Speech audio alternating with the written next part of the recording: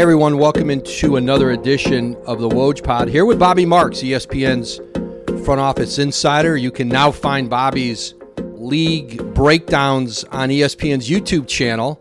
It has successfully transitioned from Bobby's pirate Instagram account to now the mainstream on ESPN's YouTube account. Bobby, how are you?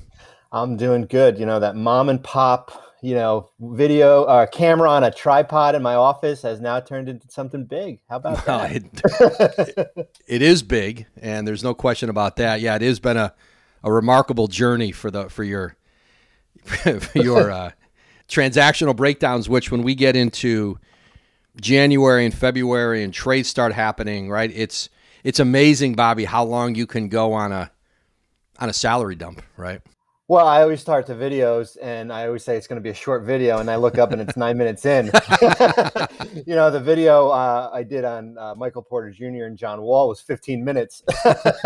So we're turning them into little podcasts, I would say. But yeah, I think people love transactions. People love instant reaction, and certainly we'll write about it. We'll talk about it. We'll put it on video, so you can we check all the boxes here. No, absolutely. It is quality content. And let's start, Bobby, with the Bulls and Heat both find a loss of a pick, a future second-round pick in this, very, very lengthy NBA investigation, really 4 months from maybe a little under 4 months from when we reported in August that they were launching the investigation, and really the last couple of weeks, I think they were just going back and forth with the teams.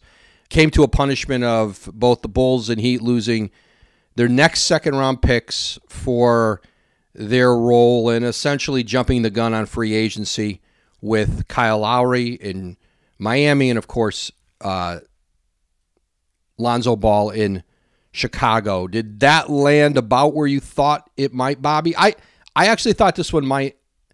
I thought it might, for a few reasons, it was going to be maybe a little harsher, but it was not.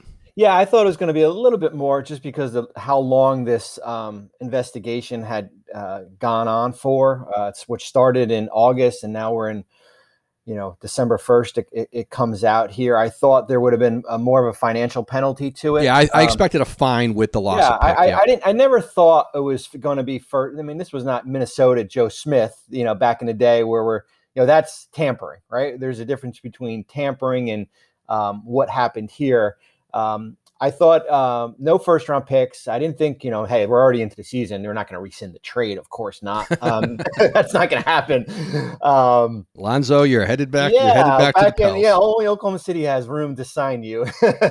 And I thought it was going to be. I thought it was going to be two second-round picks, and I thought it was going to be, maybe a couple $100,000 on a fine here. They got the same penalty that Milwaukee got a year ago, which is ironic because we could head into this year's draft with only 28 second-round picks available if Chicago, I think if Miami loses that one pick, that is, I think from Denver or from Philadelphia here. So, I thought, and I've said all along, if you had just waited, I think just the timing signing trades get to be a little bit complicated. There is prior history though between Chicago and New Orleans at last year's trade deadline, as far as trying to get some type of structure to a possible Lonzo Ball deal. The same with Miami with Kyle Lowry, as far as the structure and what was going to be the cost associated to sign him as a free agent. Certainly Miami had an idea about that. Yeah, I mean, this is kind of what the bar is going to be, right? I mean, if teams jump the gun a little bit and the league isn't going to investigate, it's going to cost you a second-round pick. Now, this is much different than, I'll give an example. Hypothetically, Daryl Morey calling James Harden right now and saying, you know what? Come join me in Philadelphia in the offseason. Sign for the tax mid-level exception, and we'll take care of you the following year, right? Like hypothetical situation like that. That's quite hypothetical. That's going to get you in a lot of trouble. That is going to be big time tampering there. So, but the one thing, and Jonathan Gavoni, who does great work with us, and he wrote about it in the off season when he talked to a lot of teams. Like, I wish the league would have done something creative with these picks, right? Like, I wish they would have. We always talk about in-season tournaments and the play-in tournament that we've got. There's a lot of smart people there. Why don't we reward these picks, compensatory picks, as far as maybe a team who wins the NBA championship, maybe a team that, as far as a team in the lottery, an extra, instead of, really hurting, I guess, they just go away. Yeah, a college or an international player. Now we're down 2 picks heading into this draft, and sure, there's 2 ways and there's other ways for players to make the league, but I thought maybe the league could have done maybe a little bit of a better job with that. Yeah, I wonder if that's something they'll address in the next collective bargaining talks about a way to, I don't know if that's great for the union, the Players Association or the teams to lose picks in that sense. But you're right. I think both Chicago, Miami will live with, a late second round pick that, right, financially, if a pick's in the 50s, Bobby, the financial hit on that is $1.5–2.5 million. Yeah. Like, picks get sold for different degrees. Typically in the 50s, you're almost banking on a guy going undrafted, and you can just sign him outright after. You don't have to buy a pick that late, but they get thrown around. So, So the Heat, the Heat and Bulls, who both greatly benefited from the acquisition of both of those guards. There's no question about that. So we move on from that. And Bobby, you posted today, kind of getting us ready for that December 15th date, which sort of annually marks the beginning of trade season in the NBA. A far greater percentage of players who signed free agent deals in the offseason now are eligible to be traded. And you kind of went through the list. As you take inventory, Bobby, as we head into December 15th, I know we're going to talk a lot about Ben Simmons and what that might mean for him, but there is such a logjam in the league of teams who are more competitive. The bottom is kind of pushed up a little bit, and there's more teams, I think the play-in has played a part in that. More teams are competing to be in the postseason. It is harder to identify sellers in the market, and teams have a harder time declaring them sellers until we get much closer. Even when we get to the February 10th deadline, teams, they're still debating amongst themselves, what are we? Are we a seller? Are we a buyer? Do we want to get in the play-in? Do we want to make the playoffs? Are we content with dumping some assets and being in the lottery? But I think the play-in has done on a few levels, what it's done with the league is, I think, made more teams more competitive longer in the season, which is ultimately a good thing. Not as great of a thing if you love the action and big deals around a trade deadline. Yeah, and that's why we saw a lot of deals last year. I guess it was in March at the trade deadline. It was basically rapid fire on that day, right? We saw it was, with Vucevic and Aaron Gordon being traded, teams that had declared themselves a seller. Right now, we've got 70% of the NBA that is over 500. The play-in tournament has basically stalled things when you look at teams like Sacramento, who has a desire to get in at least to the play-in tournament. We'll have won a couple games in LA. They're not going to be sellers right now. And so we took 444 players, and we did this in Brooklyn and New Jersey that are under contract, and we split them up into 3 lists. And this is what front offices do when you look at all the players that are expiring, players that have 2 years plus on their contract, and then the list of players that can't be traded right now. And that list will change when we get to December 15th. But right now, we've got about 35% of the NBA that cannot be traded because they have a signing restriction. It's guys who were signed in the offseason, December 15th. That gets lifted. Now you're able to be traded. And what we've seen in the past, and there's been a trend here, is that expiring contracts have become valuable, right? Like we look at Jared Allen last year and gets traded to Cleveland. They re-sign him in the offseason. He's having a great year. Norman Powell goes to Portland. They're able to re-sign him with bird rights. Jordan Clarkson, another good example of going to Utah a few years ago here. And so that's what teams are starting to kind of formulate as far as who could be available. But I think this could take a little bit of a while, certainly past January 1st, because I don't know if teams know exactly who they are quite yet. There's a lot of teams in that 10-10 range, 11-10. Milwaukee has gone on a run now with their core back healthy. Atlanta's played better basketball. Certainly Brooklyn's a little bit of a wild card because of the Kyrie factor, and out there. And then the other thing, Woj, is that the luxury tax. There's not an appetite to go in it this year. So if you're a team that's straddling that fence, there's a $13 million distribution that teams are going to get for being under the luxury tax. That is a record high. Normally, it's around that $4 to $5 million range. But because teams like Golden State and Brooklyn, the two LA teams, are funding all this money, if you're Minnesota or if you're Denver or even the Miami Heat, who are right at the tax, it's better be a really, really good deal for you to go in there and lose that money. You can now stream the most MLB games on DirecTV without a satellite dish. Yes, catch the clutch hits, strikeouts, grand slams, web gems with nothing on your roof. So whoever's up there, whether it's roofers, Santa, birds, old-timey chimney sweeps, moody teenagers, thrill-seeking raccoons, you name it, they won't find a satellite dish. But you will find your MLB games on DirecTV. That means DirecTV is your home for baseball this season. Root with nothing on your roof. Yes, stream your team. Call 1-800-DIRECTV or visit directtv.com. Sign up today. Claim based on total games carried on sports networks. Sports availability varies by zip code and requires choice package. Hey, it's Kaylee Cuoco for Priceline. Ready to go to your happy place for a happy price? Well, why didn't you say so? Just download the Priceline app right now and save up to 60% on hotels. So whether it's Cousin Kevin's Kazoo Concert in Kansas City, go Kevin, or Becky's Bachelorette Bash in Bermuda, you never have to miss a trip ever again. So download the Priceline app today. Your savings are waiting. Go to your happy place for a happy price. Go to your happy price, Priceline. You mentioned, and I want to hit a couple teams, Bobby. You mentioned Denver, who I lose track of the calendar. I would say, I guess a year ago, let's say certainly pre-Jamal Murray injury, this was a team that you thought was in position to be a championship contender and have a window, have a chance at it. And they do the Aaron Gordon trade, and Jamal Murray, they're playing as well as anybody in the NBA. And Jamal Murray goes down, and now Michael Porter had back surgery on Wednesday. He is out certainly for a significant period. I don't think there's going to be I don't think there's ever an appetite to rush anybody back with an injury like that. He's got a new 5-year max deal that kicks in next year, so you're not, you just trying to protect that investment.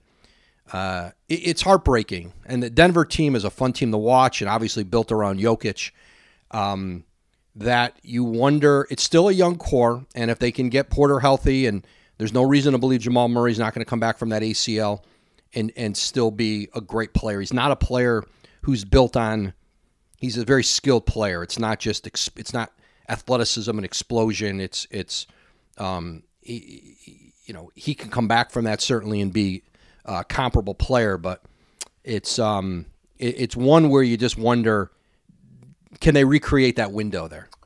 Well, and I think it's disappointing because they've built the roster the right way, right? They've built it through the draft. When you look at the Jokic in the second round, you look at Murray late in the lottery, Porter Jr. at pick 14, and then kind of putting the right pieces. And you give up a first to go get Aaron Gordon at the trade deadline here. You're coming off a finals loss to the Lakers in the bubble, right? So you think everything is starting to line itself up.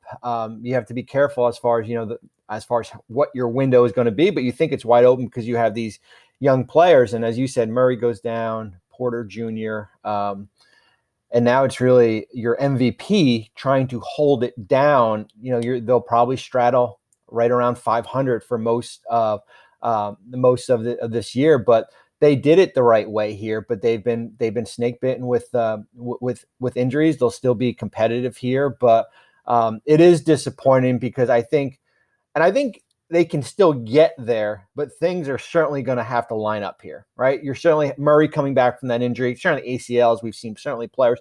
Porter Jr. is going to be the wild card, right? He's going to be the wild 3 card. back surgeries. Yeah. As far as with the back injury here, when he gets back, I don't see him being rushed back this year. We'll see, maybe. As far as what's going to happen next year, but it is a tough blow for an organization that, as you said, has done it the right way. Bobby, you mentioned the luxury tax payments for teams upwards of $13 million a season. That's a lot of money, and kind of tying it to the amount that Golden State's paying, the amount that Brooklyn's paying, and with the rosters they put together, the payrolls they have in trying to chase championships in the window here of Kevin Durant's prime and Steph Curry's prime. We're seeing in baseball a lockout now that started at midnight on Wednesday night, Thursday morning. And we're about a year away from the NBA and the Players Association being able to mutually opt out of their deals. And I think negotiations between those sides are I think they'll start heating up here in the next several months. I think both sides are kind of preparing for that, getting a sense of what their agendas are, what their goals are, what they might want to see, what they kind of want to bring to the table and anticipate what the other side wants, all of those things. What's your sense right now on the labor front in the NBA, what that looks like, and especially coming out of the pandemic? I think there's certainly issues for the league. I think you're seeing some questions about attendance. That's certainly been an issue in some spots around the league. What's your sense of what it looks like for these two sides, Bobby? Yeah, I don't think the system's broke, Woj. I think a year from now, both sides have can opt out of the CBA for the for the following season and basically put a new collective bargaining agreement in place here. I think that likely will happen just based on history, right? Whenever there's an opt-out for either side, and if you can get some new incentives or some, different things added, I think both sides are going to certainly look at that. Do I think it's going to be 2011 and we're going to be sitting around for 6 or 7 months in a lockout? I don't think we're going to be in an extended period of time. Usually what we see is there's always an amendment to the rules, right? Like we saw the Supermax come in 2017. We saw extension rules change. We saw tweaks here, but I do think I think both sides are going to look hard as far as from a certainly from a revenue standpoint. From does the 51-49 or 50-50 split still work? You talked about the luxury tax. Is there going to be a stiffer penalty perhaps for teams that are deep in it? Like you said, Golden State and Brooklyn are happy to spend $190 million additional besides their roster to put a competitive product where, teams in the bottom can't do that right now. A team like Indiana can't go into luxury tax. It's just based on revenue coming in here. So I do think there'll be some changes here. I think Supermax will be looked at. I think we're watching the Ben Simmons situation going on here. As far as are there going to be rules put in place as far as stiffer rules as far as players not coming to camp, players on a Supermax contract that do get traded or request a trade. Maybe a compensation element decreases from that because with Simmons he's making 28% of the cap. Does that maybe go down a little bit lower here? But I'm not knock on wood, I'm not anticipating us heading down the MLB path where locked out. Both. I read Jeff Passan, who does a great job, but it's like said, hey, they met yesterday for 7 minutes. I mean, like, what'd you do? Get your bagel and put butter on it and said hello? I think because of the pandemic and how much money is lost, I just don't think we're in a position now to have an extended, holdout here. It's funny, you mentioned the Ben Simmons thing, and I think there's a lot of there's a sense in some quarters that does that impact some of the areas the owners want to go in a new collective bargaining agreement and put some tougher restrictions in. And I get it. I think the Ben Simmons thing is such an aberration. I don't think it's the start of any kind of a trend. I think he's unique. The situation's unique. I don't see players of that caliber, all-star level, borderline all-NBA players, especially on contending teams like Philly, just saying I'm not going to play basketball. I just don't see it. I think it's just very unique, and I know people can create scenarios down the road where this is going to be replicated. I just don't see it, Bobby. I just think that it's a stretch to think that this has to be addressed in. I think the mental health issue and how mental health is handled versus an injury, yes, I think we're seeing the back and forth between Ben Simmons and the Sixers and how that's handled. That's certainly a factor. But, it's funny, the contract, what Ben Simmons is protected from in his contract is he's protected from getting waived, that they can't cut him and not pay him based on mental health not allowing him to be able to play. Well, Philly's never going to waive Ben Simmons. They're not cutting him. That's not happening, and they have no interest, obviously, in that. So I do think that for all the talk about this is a prelude to something, we're headed down some road in the NBA because of Ben Simmons. I don't buy it, Bobby. I don't either. I do think it is a one-off here. We've talked about it at length where I've said we've never seen it happen. And, like everyone else, you're trying to, the rules, there's rules in the CBA to kind of protect teams, but because we haven't seen it, probably not as stringent as maybe they could. There's always going to be players that are going to ask to be traded, right? There's always going to be that disgruntled all-star, but that disgruntled all-star is still going to come to work, right? That player, whether it be, Anthony Davis in New Orleans or another player in the future, if it's in the offseason or the regular season, there's a workable solution there as far as for that player to report, for that player to play, and not for that player to sit home like we're seeing with, with Ben Simmons before he got to Philadelphia. I think the bigger challenge for owners and teams, general managers, is a sense that players who are on longer term contracts and may ask out. Ben Simmons, 4 years left on his deal, wanting out. It's a little easier in Ben Simmons' case because he's not saying I want to go to destination A, B, or C. He's not really done that. I think he's got preferences, but he's not in a position to be able to make that demand. I think in other cases, there's players on long-term deals who might consider it or who feel like, I don't want to be here anymore, that almost are treating it like the transfer portal. Like, okay, I'm just going to enter the portal, which means I want out, you have to. And I think what protects teams from more players doing it with that length of time is that players realize or are going to realize, and I think have realized in many cases, they're not going to get the trade to the place they want with multiple years left on their deal.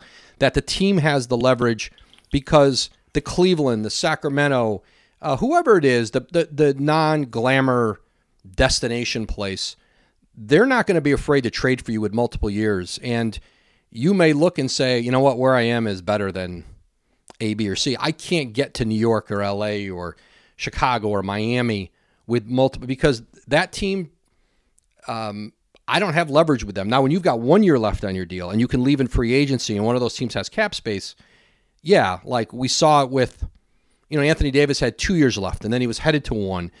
And so that's some more leverage. But I think the bigger issue for owners and for teams is essentially the idea that how much does a contract mean for teams when they sign a player to a 5-year deal, a 4-year deal, and he wants out pretty quickly into it.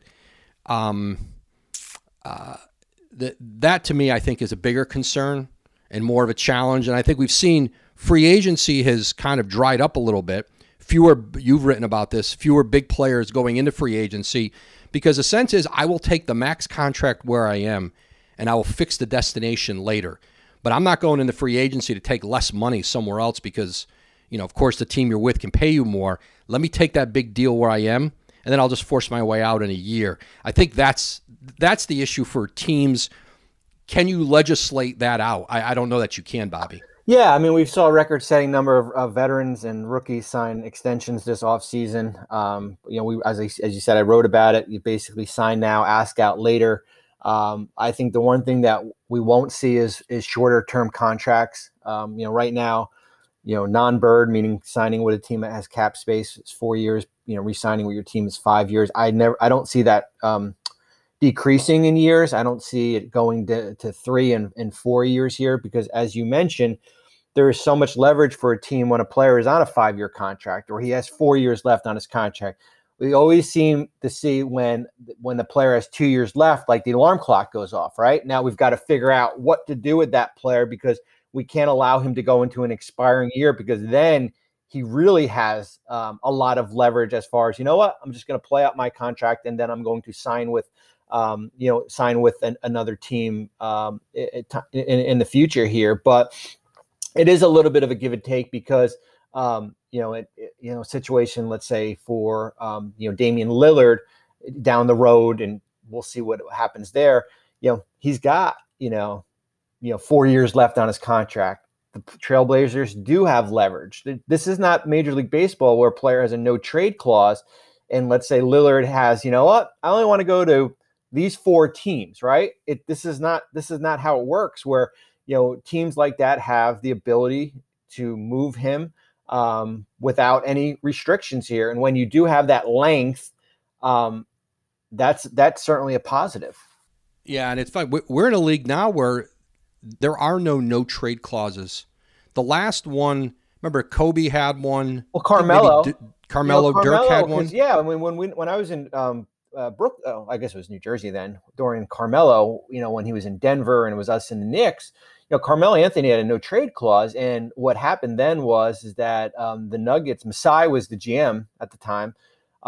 They allowed us to, I think they allowed us to talk to. You were doing it. I hope they to Carmelo and Leon Rose as far as to figure out, to be able to, if this was a team of his destination. I think the Knicks are the same thing here. And yeah, the closest thing to a no trade is, a player that resigns with your team on a one year contract has a no bird restriction. So they've got basically veto power, but they lose some leverage by being traded. And that's the closest thing. But yeah, I mean, you've got to be, I think in the league 7 years and on that team for 4. So there is so much, there's players eligible, but we just don't see it anymore. Yeah. And I think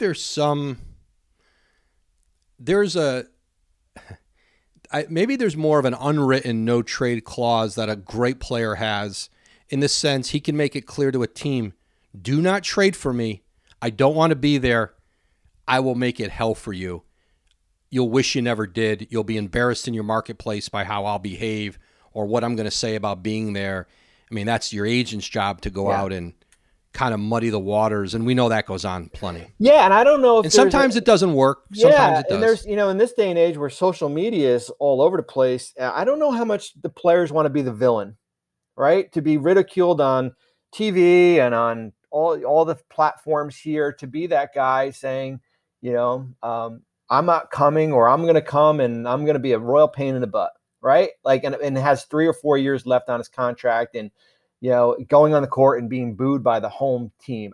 There's only a few that are willing to kind of take that on. Yeah, and so it'll be it'll be interesting to see as we get closer now to that February 10th trade deadline, what it looks like. I think the Ben Simmons conversations, I think the Sixers expect they'll start to heat up here, or at least start to maybe restart anyway on a lot of fronts as we get closer to December 15th. Listen, their preference would be to find something if they cannot get him back to play. But I think that, it is not inconceivable. Now, Daryl Morey said Ben Simmons could be here for another 3 years. I don't think Ben Simmons is going to be there. I don't think they're going to hold on to him that long. But I do think it's conceivable they hold him past the trade deadline and we get to the draft into the summer if there's not a deal in place. Because I don't know. Listen, this is a team that's certainly struggled. They've missed Embiid. They certainly have struggled without Simmons. You've seen some growth with some of their younger players, but the idea of just trading Simmons for pennies on the dollar, well, that guarantees you're never winning a championship. And so I think there's almost a sense of maybe they do punt on this season if it means just not doing a trade they absolutely hate. Yeah, I mean, that's one of the big questions I have for the Sixers is that if we get to, February 10th, are we content on holding on to Ben Simmons if there's not a deal of our liking? Or what happens if there's a deal out there that is okay, average, that can help you win now, but maybe hurt you later, meaning maybe that player walks in 2 years, or maybe, that player gives you a gradual improvement. I think the big thing will be, where is the Sixers record going to be when we get to, February? Will they, I think certainly getting Embiid back from, COVID and, we've got, Tobias Harris back, your roster starting to come back. That helps, but where are you going to be as far as where Brooklyn or Milwaukee or maybe even Miami is going to be? Are you going to be at 500? And maybe we just say, you know what, we're just going to ride out with the group we have right now, and we'll reassess this come the offseason. And, I don't know if there'll be better offers coming by the deadline unless there's a team desperate out there, unless there's a team out there that has to make the playoffs or figures that Ben Simmons is that piece of that player away, and they figure their window is now to go out and do a deal. Yep. A lot to look forward to here between now and as trade season starts to heat up. Bobby, always great to visit with you. You can continue to check out Bobby's video breakdowns on ESPN's YouTube channel. You can mark those, right, Bobby? What do we call that? It's bookmark them. Bookmark them, yes. Bookmark them. So you I heard it's big with the teenagers out there. My 15-year-old said, "You're like on YouTube now." All the teenagers love TV. I said, "Okay, I've made it." You have, and that's where they watch us. So great stuff, Bobby. We'll talk again soon. Thanks as always for jumping in. Thanks, Woj.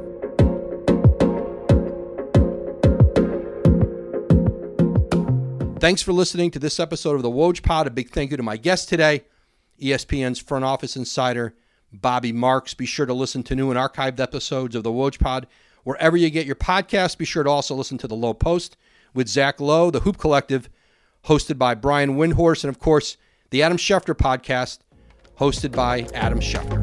We'll catch you next time.